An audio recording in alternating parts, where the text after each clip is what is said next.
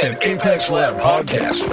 Hey there, welcome to the Level Up Engineering Podcast, where we speak to the most experienced technology leaders from around the world. So stay with us to learn actionable management insights to take your engineering team to the next level.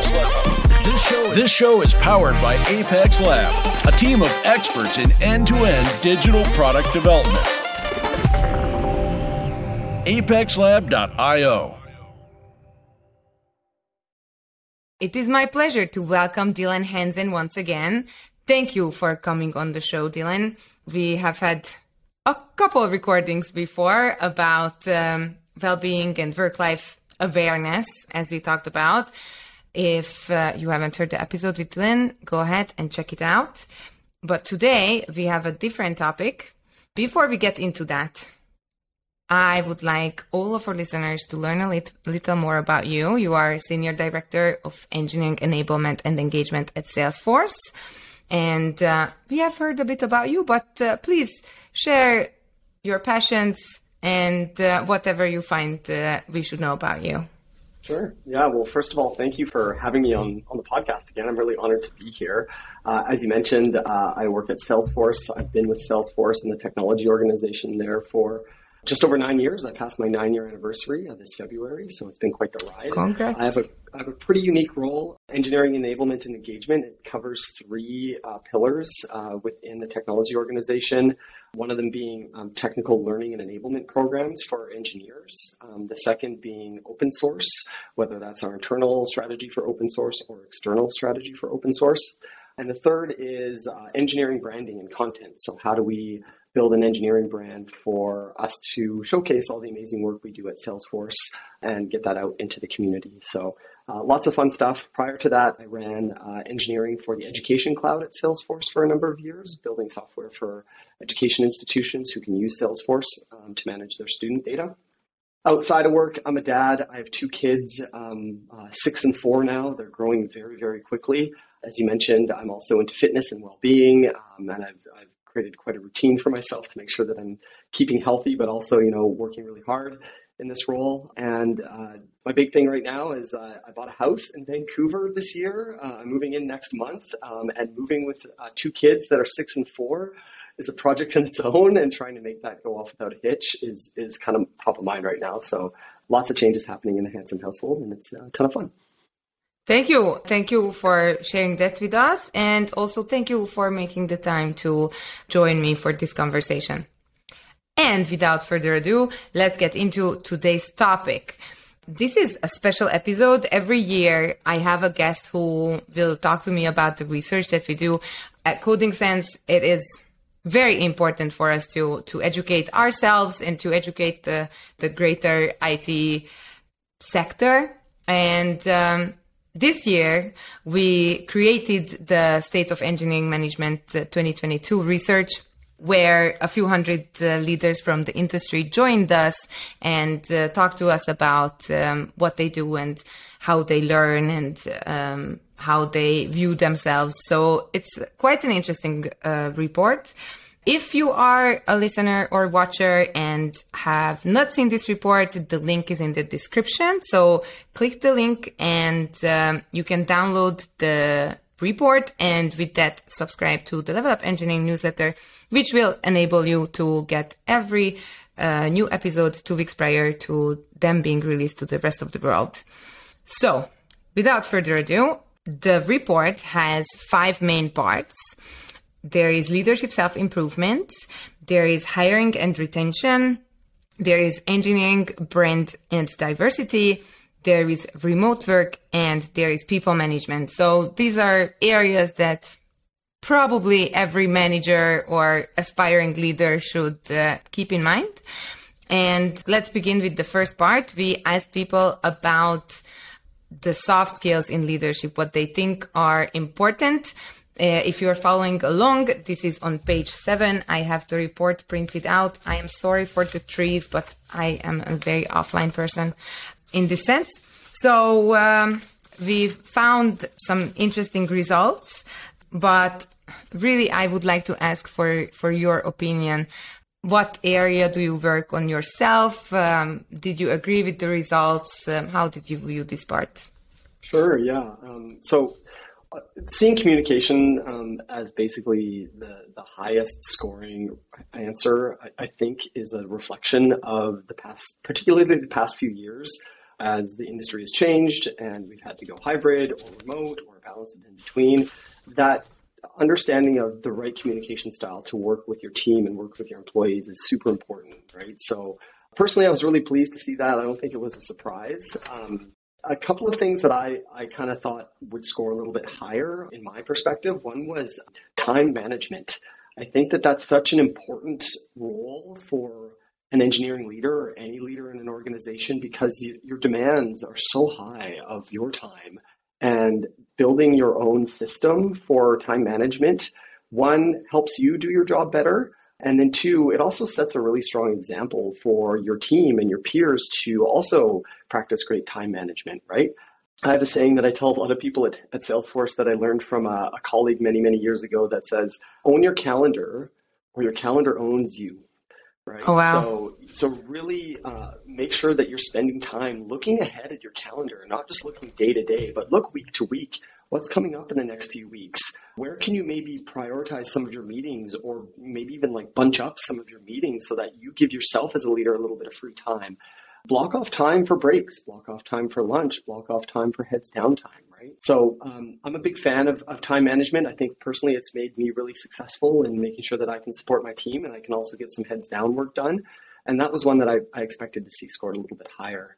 The other one that I think scored a little lower too, and again, going back to the next few years, is adaptability, right? And maybe that's something that's a little bit more ingrained in us in engineering, that you have to be more adaptable in a role like this. But being really deliberate and conscious of adaptability, I think, is an important skill for any engineering leader to have, particularly with the craziness we've gone through in the past 3 years or so. So, I would encourage folks to be flexible, be adaptable, right? Find that right balance of structure and routine, but flexibility, and make sure that you're practicing both of those in harmony. Oh yeah, totally. And I think it's very important to point out that you have to prepare for the future as much as you can, but like who would have known in 2019, in the summer, nobody was planning for a disruption of our entire understanding of how life is. So make sure that you put some time away for yourself to recharge. I'm telling that to myself too, because just this week I was doing onboarding during my lunch break. So I can definitely relate. I'm not trying to preach something that I don't practice. Thank you very much. Moving on to page 9, we talked about the top knowledge sharing and learning methods, and we talked about book recommendations. But before we get to book recommendations, let's talk about what is some of your favorite methods. How did you find the results in the report? Sure. So personally, I'm a big fan of learning by listening to podcasts. So this podcast is one that I spend a lot of time listening to, as well as others.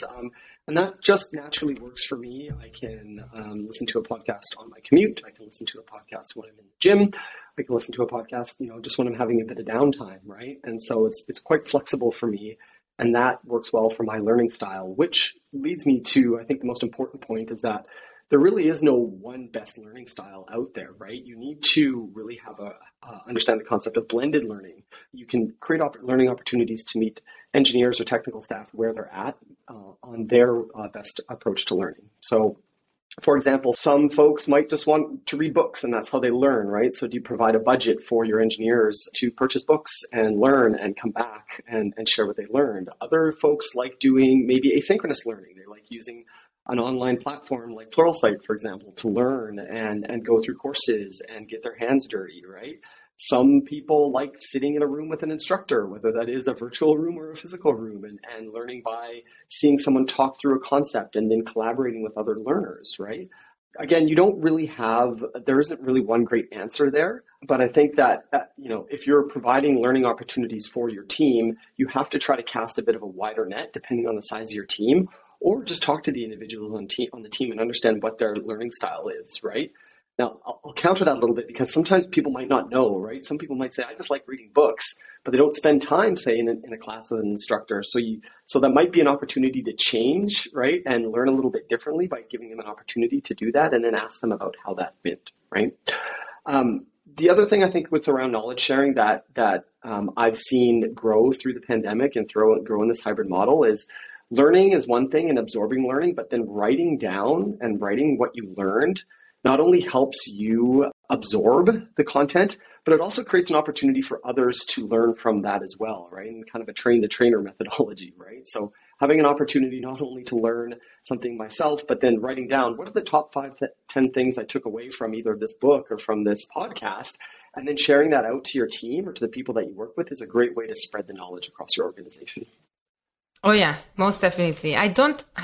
I wish I could remember, but I think someone said it on the show that when they really want to get into a topic, they will apply to speak about that topic, and then that will force them to really dive deep and then structure what they have learned, which I think is kind of a similar method, except writing is also great if you are a little more shy. With that, I want to say that we have a book club here for the management, and we started out by not actually reading the same book because one of our great benefits at Coding Sense is that we have a really good community, and reading books is, like not a social activity usually. So I thought, why don't we all read different books and we share what we have learned in the book club setup.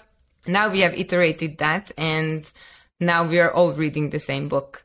But I think how you put it is really nice. It's a blended learning, and you should try out new things just to see that, even if you didn't like teachers in high school, maybe now that you have a different life experiences, you are going to be more in tune with what teachers have to tell you.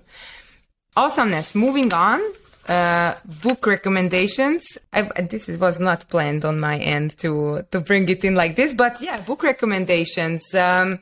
The number one book was Camille Fournier's The Manager's Path. I am sure our listeners are familiar with this because Camille was on the show twice before, and her book has been mentioned all over the place. I think it's really well loved. What's your favorite book?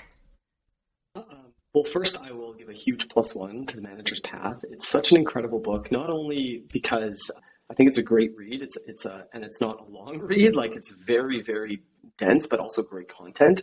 It's also a book that you can go back to and that folks of all levels can pick up, right? So like I've recommended it to engineers on the team who may or may not be interested in growing into the management role, but there's good concepts around moving into the tech lead role and what are the expectations there and ways that you can approach that, right? So I think it's a really adaptable book, and that's one of the reasons why I think it's so well renowned in our industry, right? The two books that I love and I recommend to people too are The Phoenix Project and The Unicorn Project by Gene Kim. I think it's so rare that when I'm reading that I get an opportunity to read fiction, right? I generally go to nonfiction as a learning opportunity. I generally don't go to reading for like enjoyment or stories. I tend to do movies and TV shows for that. So reading the Phoenix Project, and hearing this, the story about this chaotic IT department in this manufacturing organization and how they've been able to use DevOps practices to turn that around. One, it's just a fun story to read, and you feel really connected to the characters. And two, there's a ton of great stuff there that you can pull back to, whether it is an IT team or a software engineering team too, right? So I really highly recommend both of those books. They're great. And they're just a little bit different than, your standard nonfiction book that kind of tells it like it is. Right. Thank you for sharing that. I will need to check them out. There is also a couple other books that I would like to mention. We have graded our survey participants, and where the participant is content with the software engineering performance at their company, there we call them top performers. And only the top performers mentioned Dale Carnegie's How to Win Friends and Influence People, which I think is a really useful book, and it's an evergreen one.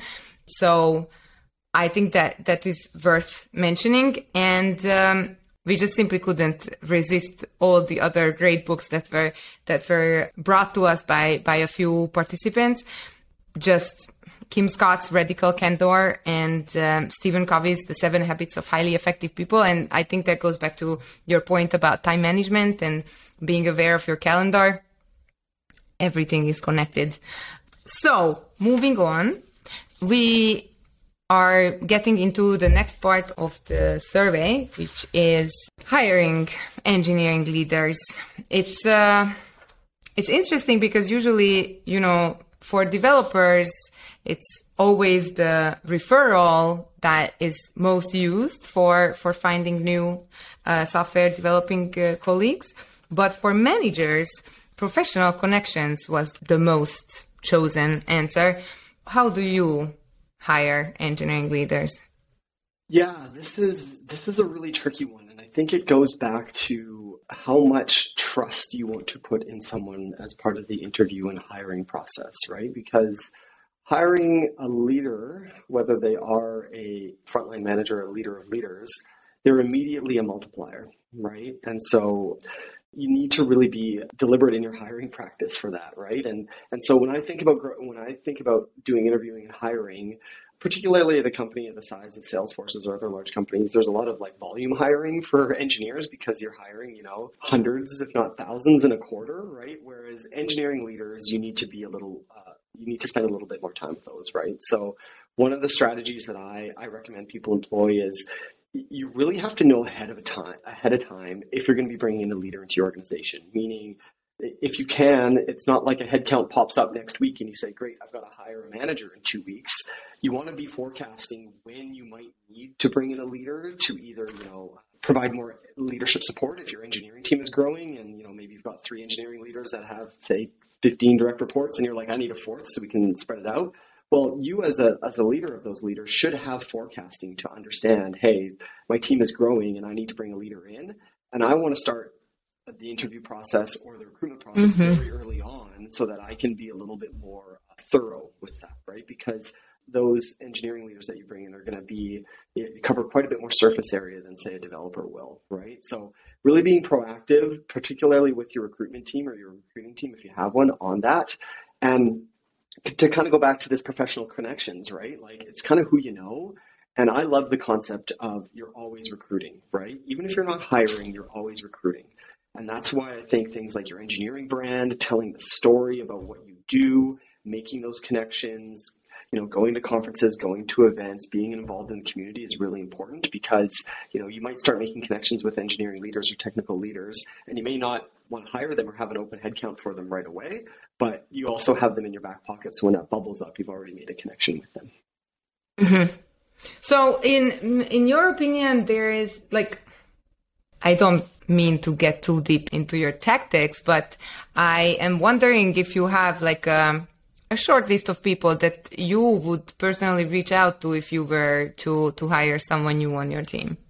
I have a network of people that I would keep in mind for sure. And part of that network is actually folks within your organization, right? Now, again, for a larger organization, you can afford that a little bit more, and particularly for companies, like a company like Salesforce, we do have a lot of flexibility for whether it's engineers, developers, or leaders to kind of move fluidly throughout the organization, meaning we'd rather have someone go work on a separate team within our company versus go to another organization, right? And so for sure, as part of that, it's really important to kind of build your network internally in your organization as well, right? So I'm also a big fan as a leader of making sure that you kind of have your next in line kind of ready to go, right? Meaning if you, 1, have a new leader position opening up within your organization, or 2, if you yourself are potentially going to be considering taking on another role within the organization, who is that person within your team that you're kind of supporting to kind of be able to step into a role either in your team or your role itself,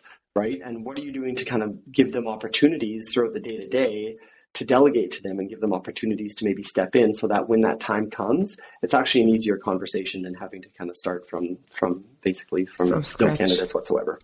Right. Yeah. So it's you have the next in succession kind of. This is awesome. Thank you for that. I I will think about that for sure.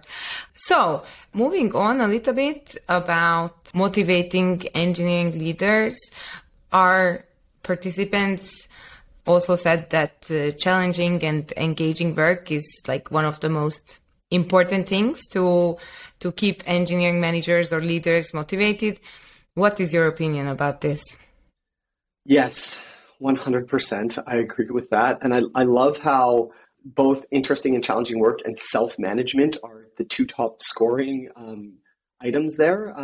I'll be honest, there are aspects of management and leadership that aren't interesting and challenging, right? Like approving expense reports and some of that kind of stuff that you just have to do it in the job, right? And managing your budget and all that kind of fun stuff, but it's part of the role, right? So I think to be able to offset that, making sure that you're advertising to leaders or developers that the work that they're going to be doing, the products that they're supporting, the services that they're building are really interesting and solving real world challenges can kind of help combat that a little bit, right? So you kind of say, this Friday I've got some operations work that I need to do, and I got some things I got to take care of on the financial side or approvals or whatever, compliance. But then also I might go into a product review on the product, or maybe do a session with my team to kind of really talk about some of the challenges they're facing and how we can support our customers. So it kind of balances it out a little bit, right? I think that's actually quite tied with the second one, which is self-management and independence too, right? Is not only do we want the work for our leaders to be interesting and challenging, but we also want to have a sense of autonomy, right? And again, this is really, really tricky because you want to be able to have alignment with your leaders to other leaders in the organization, and then also drive alignment with the business itself. But good leaders are really going to thrive in a situation where you kind of hand them a big, meaty challenge and say, here's your challenge for the next 3-6 months. Here's your team. Go and make it happen and come back to us the 3 to 6 months and let us know how it's going and where we can kind of help, right? So I think those are quite intertwined really well. The last one I'll comment on is team. I couldn't agree with this more.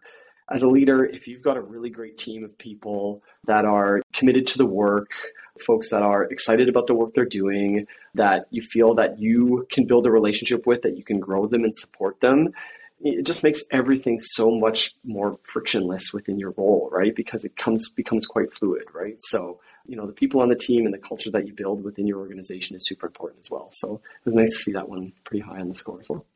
For sure. Mm-hmm. Do you have, off the top of your head, any kind of tips if someone is in a leadership role and perhaps feeling a bit unmotivated or not at their best? What would you tell them to try or to do? Yeah. I've been there. I've been there many times in my career, right? And I've had to personally find the bright spots in a role, right? For example, I've been in roles where our organization was going through significant change that, our team wasn't a big part of or wasn't really interested in, right? And, but it was a change that we needed to go through. And I found a lot of comfort in really getting to know the people on my team a little bit more and saying, hey, this is a tough thing. We're going to get through it. But I'm going to spend more time with my team to really get to know them as humans and people. And that's going to kind of fill my boots for a little bit as we go through and navigate this change together, right? So it's really about trying to kind of navigate the situation you're in and trying to kind of see the bright spots to make sure that that's, again, filling your bucket day in and day out, right? I think the second piece too is at the end of the day, we're all building software to serve our customers, right? And to enable the customers that are using our products or our services. So that's another area where you can really dive into to be like, wow, like how can I get some gratification in the fact that I'm building something that's being used and people need, right? And really finding a sense of accomplishment and pride in that you're building something that's going to be used by people out there, right? And it's not just going to kind of sit on the shelf, right? I love that. The one thing I will add too, though, like you can't live in that space for too long. And you have to be really self-aware of it, right? If you're living in that space and you're still not feeling like you've got those vibes as a leader, and you've tried a few things within your team and you've tried to make connections and it's, you don't see kind of that light at the end of the tunnel, then maybe it's time for you to step back and reassess the situation and understand if maybe looking for a change or trying something new might be something that you want to do yourself. I could not agree more. Moving on, kind of touched on this topic already. I think you're really great with this engineering brand. all of the companies are trying to be very special and better than everyone else, and, trying to get the best engineers possible. And we are all doing this, right? And there are just never enough engineers. What do you do to build the engineering brand that you have at Salesforce?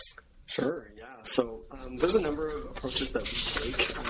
Before I get into that, I will just kind of comment on the stats here. And right. 35% of people say they're not doing anything about this. I think that's a huge miss, particularly in such a competitive market as ours, right? So if you're not doing anything to build your engineering brand, you are behind. You're behind your competitors because, yes, the networking and the connections is one thing, but people read, people look at blogs, engineers want to understand technical challenges that are being solved by organizations. And even if, like me personally, for example, if I look at another organization, the first thing I do is I say, great, what is their engineering presence? Do they have an engineering website? Do they have an engineering blog?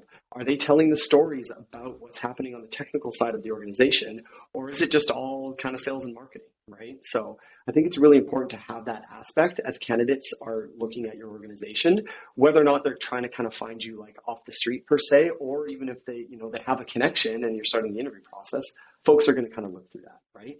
Now, in terms of things that I think work really well, right? Like, again, writing blog posts was number one here, as well as participating in conferences and events. It's all kind of tied together around what that presence is. I think it's important for that presence to have some level of continuity and unity, right? So it doesn't seem too fragmented, meaning, how does your engineering brand look compared to the rest of your organization, right? How does it look on your website versus your booth at a conference, right? So having some sense of unity there, I think really reflects well on potential candidates because they see, oh, this doesn't seem too fragmented. It doesn't seem like a one-off. It seems like they're being very deliberate about their brand, right?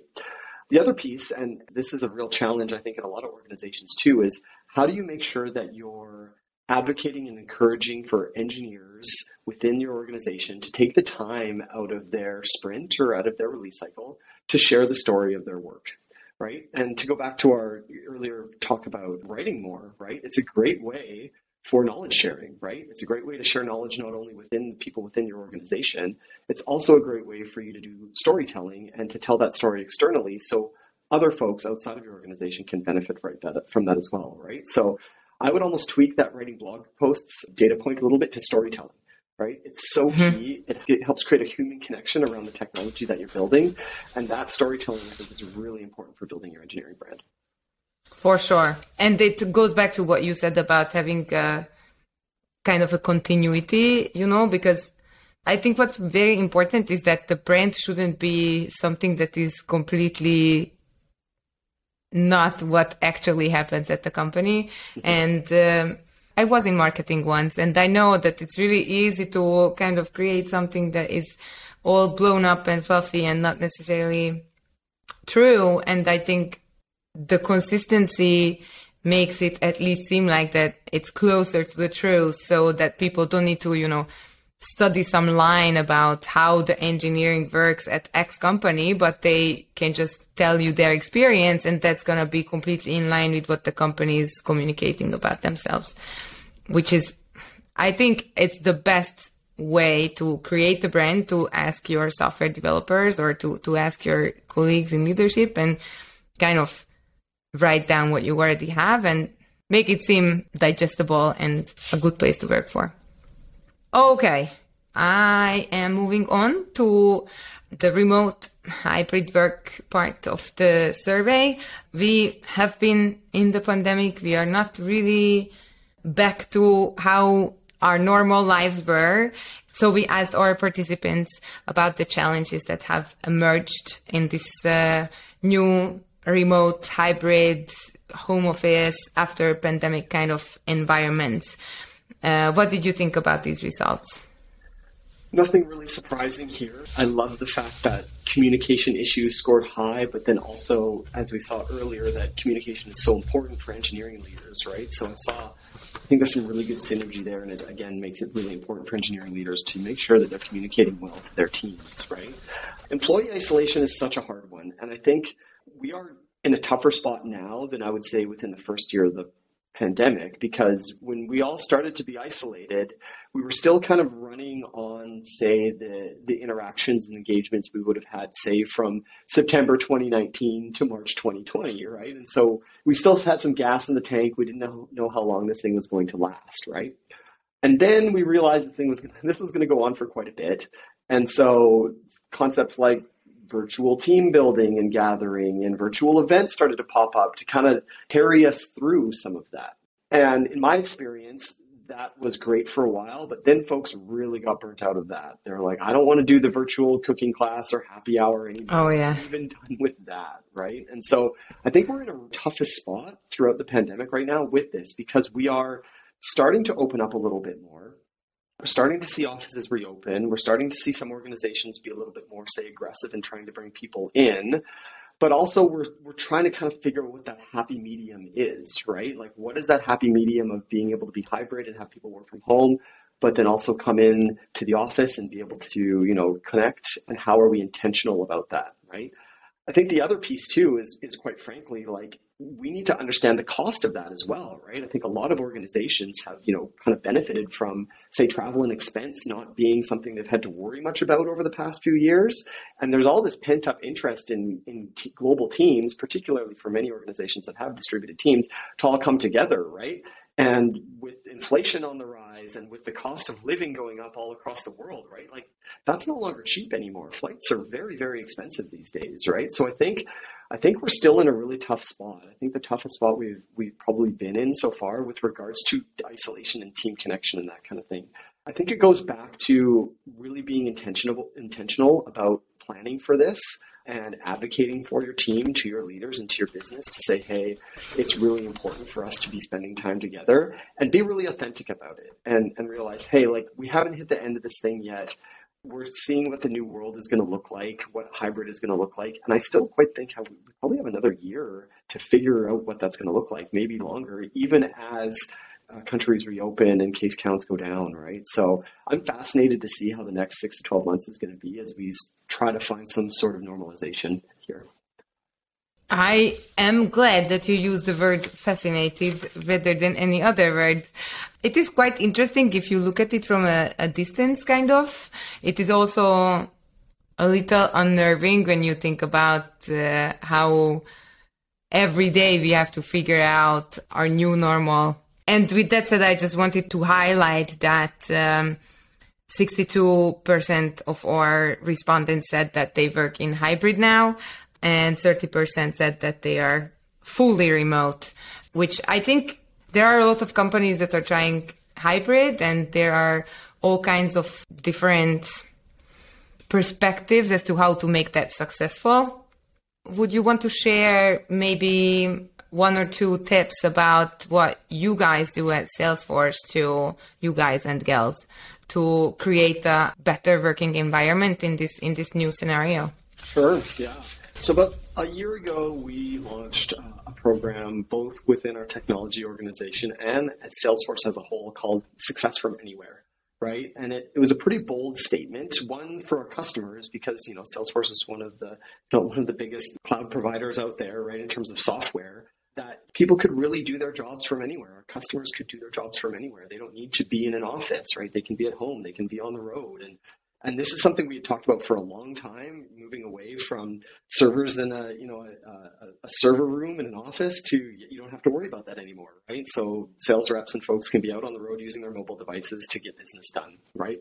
Now, when we brought that into our technology organization, right, like, there was a lot of questions about how that's going to work, right? Does that mean I can work from anywhere? Does that mean time zones don't matter? And so we've had to bring some strategies in to kind of make that a little bit more successful for teams. So it's not kind of a total free-for-all, but providing guidance to a team, right? So, for example, one of the things that we're really looking at right now is building teams around time zone, or hiring around time zone, right? So that you might actually have a team, say, on the West Coast of North America, where you have engineers that are, say, based in Vancouver, where I'm based. You have folks in Seattle, and maybe you have folks in San Francisco. And they can be really effective because they have a ton of overlap to be able to kind of work together. And for them to travel and see each other, it's a lot more cost effective, right? For them to be able to, say, fly up and down the coast, right? Now, that doesn't always work, right? We're still kind of normalizing on what that actually could mean because we do have teams that are spread all across, say, North America, across the world. But it's a strategy that we're trying to employ, which is really interesting to see how that's going to kind of happen in the next year or so. The other thing that was really interesting for us is throughout the pandemic, we bought Slack, right? And so we now have Slack as part of our product portfolio.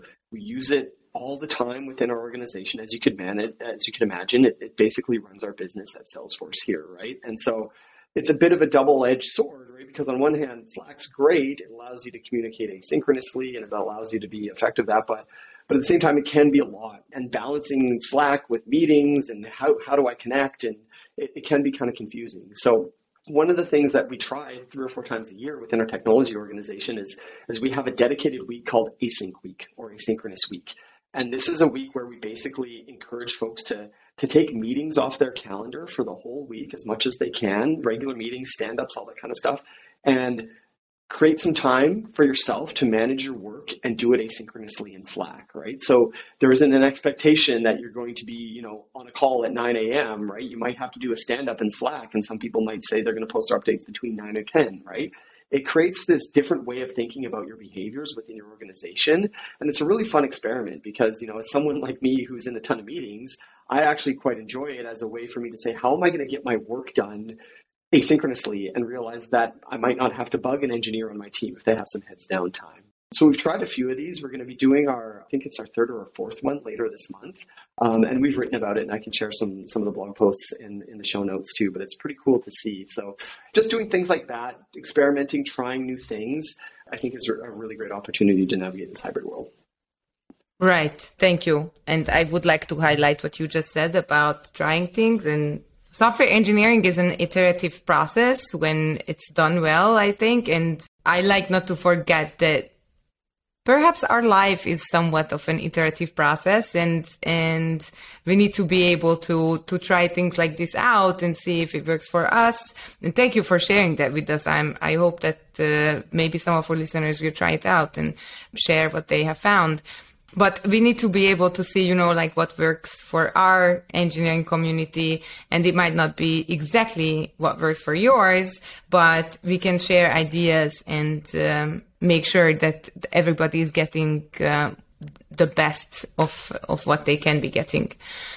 Going on to measuring performance, I think this is always a really hard topic, not just when it comes to software development, but also when it comes to engineering managers and leaders.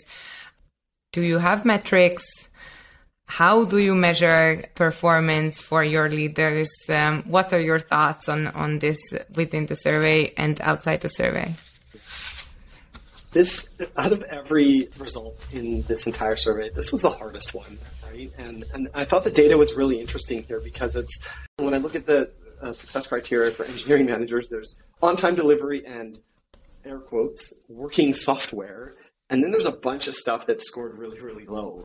And so something like on-time delivery and I would say predictability and your ability to kind of meet your commitments as an engineering team, I think is super important. But working software, I think, is just so vague, right? Like, what does that actually mean to your customer, right? Is it customer validation? Is it that all of your automated tests pass, right? So I agree that a lot of these concepts can be quite vague, and it's really hard to measure them, right? I also think as an engineering leader, your success is your team's success. And so there's a number of ways that you can kind of be thinking about that. But something that I think is really cool is we have a concept at Salesforce in our technology team that we have quite a big agile team that drives our agile practices within our organization. They have the concept of what's called an agile health score. So it's an aggregate score for every Scrum team within our organization that talks about not only velocity, but it talks about things like results from employee feedback on how things are going within the team. It talks about like co-location in the team. So if you have a team that's a little bit more co-located, like I said, maybe all within one time zone, your score is going to be a little bit higher, right? I believe there's some aspects of customer feedback in there as well, right? So it is sometimes a little bit contentious, right? Because you're like, hey, you're putting a number and a score on a team, right? But we don't necessarily rank the teams based on their agile health score. But it is a great way for a team to introspect for themselves, to look at that score and understand, hey, Is our score going up or down, release over release, and why? And what are things we could be doing, not to improve the score, but just to realize how we can work better as a team and how we can be more successful, right? And ultimately, it's the engineering manager or the scrum lead for the team that's the one that's going to be driving that, right? So I'm a big proponent of, as an engineering leader, you are kind of the sum of your parts of your team. And if your team is successful and meeting its goals, then you're going to be successful and meet your goals as well. Right. It sounds like the Agile Health Score consists of things that are all like vectors in like the general direction of how things should be, and without tying performance to something so exact, it underlines that it's kind of a fuzzy kind of thing. Totally. And I think that's super important, because if you over-index on like hard metrics and goals for an engineering leader, an engineering team like that, I think you're going to run into problems, right? Because engineering and software development is so dynamic, and there's so many changes that get thrown at you, right? That you have to have a little bit of flexibility, right? And I kind of think about the conversation we had in our first episode that we did together around personal boundaries, and really trying to kind of define those areas, but realize that they're going to flex. And when they flex, being aware of why they flex, right? So again, like, you don't want to hold your team accountable by saying, hey, your score went from a 4 to a 3.4 next release, and because of that, there's going to be, we're going to move people around, or we're going to cut the team or something like that. But it's more ask the question why, and monitoring that release over release, and understanding if there was flexibility perhaps in that release. Like, maybe you had someone on that team for release that was out sick and had to deal with a family member, so your velocity dropped, right? But that person's coming back the next release cycle, so then your score will likely improve, right? So it kind of goes back to really being aware and having the data and the numbers, but not having them be the only thing to kind of drive that understanding of team performance and understanding how that's going to work. Mm-hmm. You also mentioned something that I found very interesting, that the teams can reflect based on the score that they have. If you care to share, do you have some kind of a process for this, for the teams, in a sense of, like a retrospective about your Agile Health Score or anything like that, so that we can maybe learn how the system works? Sure. Yeah. It's just another data point that you would enroll in a general retrospective with the team. And again, it's different team to team, right? But what I've observed a lot of teams will do is they will do a sprint retrospective every 2 weeks, right? To understand how things are going within that sprint. At Salesforce, we also operate in 3 major releases a year, right? So what also happens is, after a major release, there's also a broader retrospective of how things went, kind of with an aggregate of, say, 13 sprints together, right? So that's really an opportunity to look at that score and other more aggregate data, because if you look at it sprint to sprint, because people are going to be out, I think you're going to get lost in the weeds there. You kind of have to sum it up release over release. So other organizations I've seen do it kind of like H1, H2, right? So the first half of the year, you kind of look at how the team's performing and look at your scores and see if there's anything you want to change. And then you do it for the second half of the year as well. You can also do it by quarters, but I just wouldn't look at a number like that, every 2 weeks. It's just too volatile. Mm-hmm. Mm-hmm. Thank you. And now on to one of my favorite topics. People who listen to the podcast hear me talk about feedback all the time. I think it is fair to say it's one of my pet peeves. If you asked my colleagues, they would probably also say that, but I just think it's so important.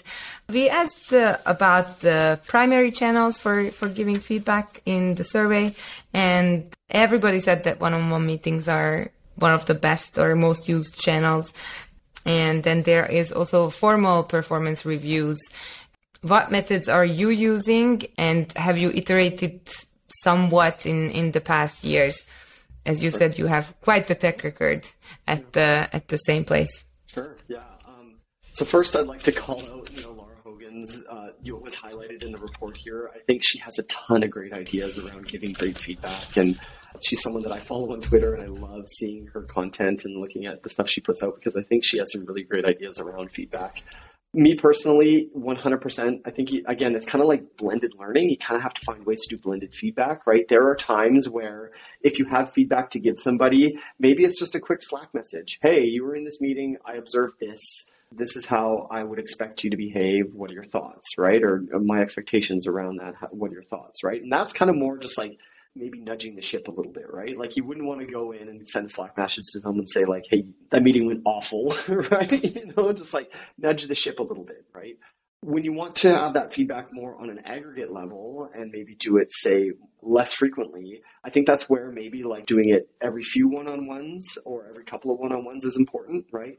We do what's called the concept of quarterly check-ins, right? So every quarter, each engineering leader and each leader at our company is responsible for having a conversation with your employees about how things are going, how they're progressing, providing feedback, and talking about their aspirations throughout the year, right? So that's a great opportunity to kind of aggregate and kind of see how trends are coming together with regards to their performance, what they're working on, how they're doing, and have kind of larger conversations. I think it's also important to be able to meet people where they're at with regards to feedback. Some people like getting it verbally. Some people like getting it in writing, right? And I think one of the things Laura talked about quite a bit is doing both is important, right? If you provide it in writing, then follow up with them and say, hey, like, do you have any questions about what I wrote? Do you want to talk through it right at all, right? Some people will just say, no, I got it. Thank you very much. Other people will say, hey, like, can I dive in a little bit and get a little bit more clarity on what you wrote there? So finding that balance is really, really important. One other thing that really stood out at me when I looked at the data, the report for one-on-ones, there were people that were doing it, I would say monthly, quarterly, not doing one-on-ones. Again, that just seems crazy to me, right? Like you have to be able to connect one-on-one with your employees at least bi-weekly. I get it if you have skip levels and, you have managers and managers, you might want to maybe meet with your skip levels monthly or quarterly. I get it. But if you're not meeting with your direct reports, I would say every 2 weeks for half an hour just to do a check-in. I think you're really missing out on opportunities to build a connection with them and helping support them and growing them. Thank you so much. I could not have said it better, and I so 100% agree with you. It is crazy. So if you are not using one-on-one meetings, go and read about one-on-ones, and there are a bunch of great resources out there. I can also recommend the Level Up Engineering podcast. And as you said, Laura Hogan is also really great. Oh my God, I so much agree with you. Awesome. We have gone through a huge amount of data, and thank you for sharing such great tips with our listeners. Is there anything else that you would like to add and we haven't touched on? I would just like to say thanks for putting this report together. I think we don't do enough of this in our industry, is looking at some of this data together across organization and understanding trends. We do it quite often within our organizations, but looking at it across the organizations is super, super important, right? So I hope engineering leaders and engineers out there really benefit from this and get an opportunity to learn from it, right? So thanks again for putting it together. Thank you so much for going over it with me. Again, I very much enjoyed our conversation, and this was really fun. Dear listeners and watchers, if you haven't, the link is in the description. You can download the beautiful PDF and look at the data that we have gathered. You can get resources. As Dylan mentioned, you can also get podcast episode recommendations through the report. So it's packed with really useful data, I think. Thank you so much for joining me today. Please tell us where we can follow your work. Sure, yeah. So if you want to learn more about me, I have a website. It's dylanhansen.ca. You can also find me on Twitter at DillyH, DILLYH. And if you want to learn about Salesforce engineering, you can head over to engineering@salesforce.com. Awesomeness. Be sure to do that, everyone. I thank you for your attention today and for going through this amazing report with us. I had a lot of fun, and I am Karolina Tóth. This is the Level Up Engineering Podcast, and today my great guest was Dylan Hansen, who is Senior Director of Engineering Enablement and Engagement at Salesforce. Thank you for joining us, and I hope to see you next time. Thanks for staying with us. This was the Level Up Engineering Podcast by Apex Lab. Check them out at apexlab.io. And don't forget to subscribe to our channel, rate our content, and share your thoughts on this episode. See you next time.